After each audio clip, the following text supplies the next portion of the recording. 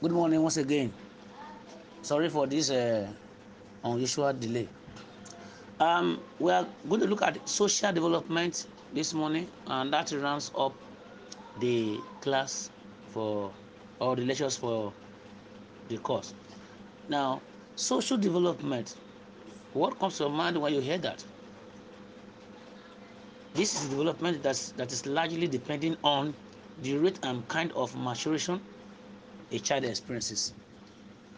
Okay, like other developments, social development is a lifelong process because individual will be keeping changing their status from one class to another, joining one group to another. In other words, for example, your friends when you are 2 years, 3 years old will not be your friends when you are 10 years old. The group you are when you are in primary school will not be the group you are now when you are in university. The group you are now will not be the group you will be when you are older than this. So it's a lifelong process because you as an individual you keep changing your status and your class, and as you are doing that you are joining one group or the other as the case may be. Okay, so social development is defined in or has been defined in many ways. Shafa defined it as the growth pattern of social behavior in the child. The growth pattern of social behavior in the child. Why Anderson said is the perception and reciprocal communication to others of one's needs and desire. That is, needs and desire determines your your group that you are into. Then social development is achieved through what we call socialization. Socialization. And what does that mean?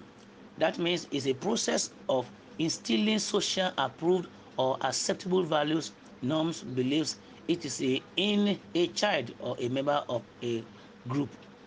I come again.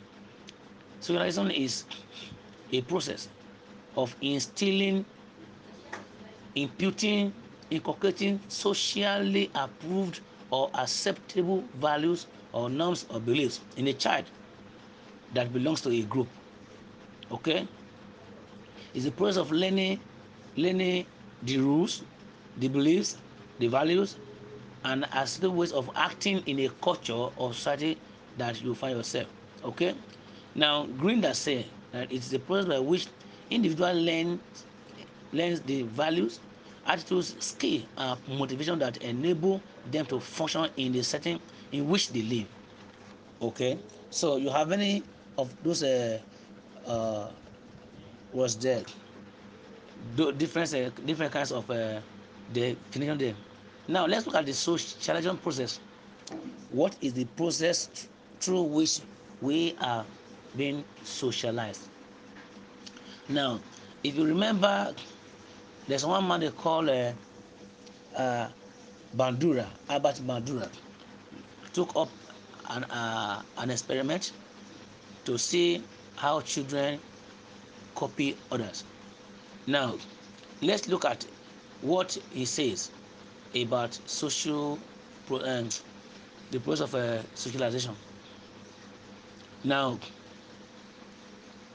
there are some acceptable behavior in the society, and there are some behaviors that are not acceptable.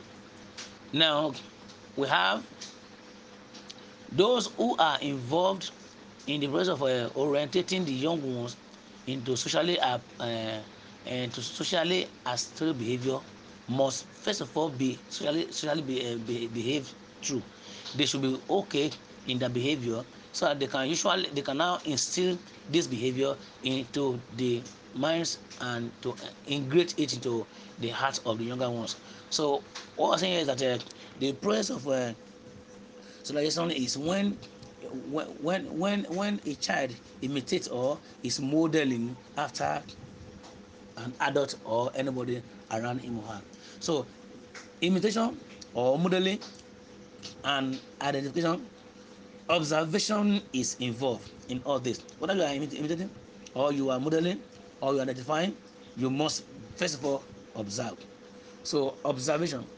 Then to imitate means when a child has observed a particular behavior or performance of any person to a very good degree, he pays attention, then now determine, now this child now show after observation, the child will now try to do after or go after what he has observed, then put them into his own behavior or into his own attitude. So by doing that, you are socializing the child already. Now it's a process. So it's a process. The first thing is that the child must pay attention to relevant characters that you want, that he or she wants to observe. Then he must have a motivating factor, what will motivate him. Then there must be elements of the correct response which already have been learned.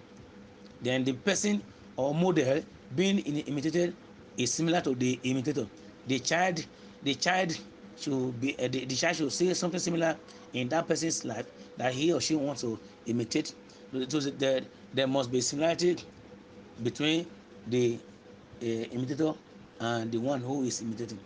Then there should be relevance of the activity being observed to the child's own needs. There must be a need that the child want to meet by doing before he or she will be copying that person. Then there should be an anticipation of positive or negative reinforcement, and there must be readiness to notice given elements in the behavior of the model. So that's that. So when the child is observing, all this must take place when the child is observing that person that he wants to imitate. Now after observation, the imitator may not start exhibiting the observed behavior that is being imitated. Usually such observed behavior is not used later in future. It's used such behavior that is observed is used in later future when the appropriate stimulation occurs or the individual is exposed to appropriate stimuli. For example, if a child is imitating somebody around him, that behavior that he or she has observed is going to be putting them to use after that time or later in the future. Okay, and there must be condition or situation that looks like that one similar to the need of that child behavior that you want to bring out. For example, if a child models after somebody who shouts at every issue, now the child will just observe it and keep it within. So when similar circumstance occurs, the child will now shout. So there should be similar setting, okay, when the child will want to bring out the model behavior. Now now the models which these children observe and imitate could be classified as real life or vicarious. That is, this includes like parents, siblings, teachers, and others in the society. Then number two, symbolic. There are models that are presented through oral, written, or pictorial device. Like somebody may want to model maybe somebody who want to model somebody and somebody who wrote a novel, or maybe who is talking to him or her. You see, some people now they model the way they model their pastor. They go after the pastor, the way they are talking, so they do according to that symbolic. Then real life or vicarious, this is your parents, those who are around you. Okay, then the third one is a representational. These are the models who are who the people model through audio visual means, like actors, the actress, the musicians try to want to do like the way they are doing. Okay, now let the child or the one who is called copier will perceive some similarities between him and the model. This is because there's actual similarity in appearance. Then adoption of models, attributes, and gestures. The fact is that the imitator always has a strong tendency to identify as much as possible with the role model. Then number three, what other people tell the role imitator about his similarity with the model. These three things are equally some factors that will facilitate the development of somebody who is seeking try to identify himself with somebody else. Okay, now let's look at the agents of socialization. Hope you get the teaching, please. Hope you are following me. Agents of socialization. We have some agents through which this process of social development takes place. Okay, now some agents in this environment facilitate the socialization process. When a child grows up, will surely influence his or her socialization. The home or the family, as I told you before. So no, if the child grows up, the kind of environment the child grows up will surely affect his social development. For example, if a child grows up in a democratic family, you see, or autocratic family, or laissez-faire family, these are the styles of uh, upbringing on the house. So anyone that the child grows up with or grows from, the child will equally be influenced by that leadership in the house. Then the school is another major agent of socialization. Very, very important, because the child spends a reasonable hour or part of development period in the school. So the school is another type of another agent of socialization. What the child meets at home, siblings or parents, but when he or she goes to school, he meets with peers, classmates, and so. And these schoolmates, they have powerful influence on the way the child develops his or her social ability. Okay, then but even the school authorities, the school leadership equally has effect or influence on the child social development. Number three is peer groups. Peer groups, this is very, very, very influential to a large extent on a child, because this time the child, especially when the child is in adolescent period, peer group influence. The mass media, what you watch, what you see, newspaper, magazine, journals, media, TV, radio, video, film, projector, home video, and other. This equally affects your socialization. And number four, religious organization. Religious organization. This is very, very important. So religion.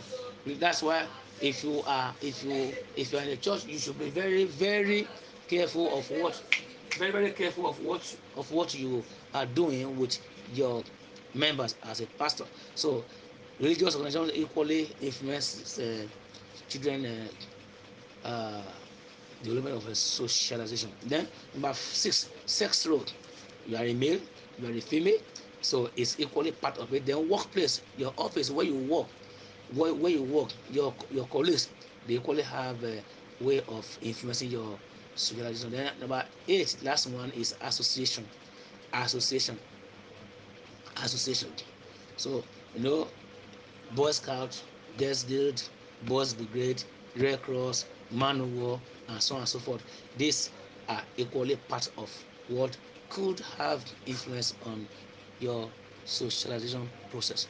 Well, this is the end of the class. I have told you before, by God's grace, when we resume on Monday, before your exam, we'll have kind of maybe one or two times kind of a revision of what we have studied. All these voice messages are given to you for you to go and study and take your note.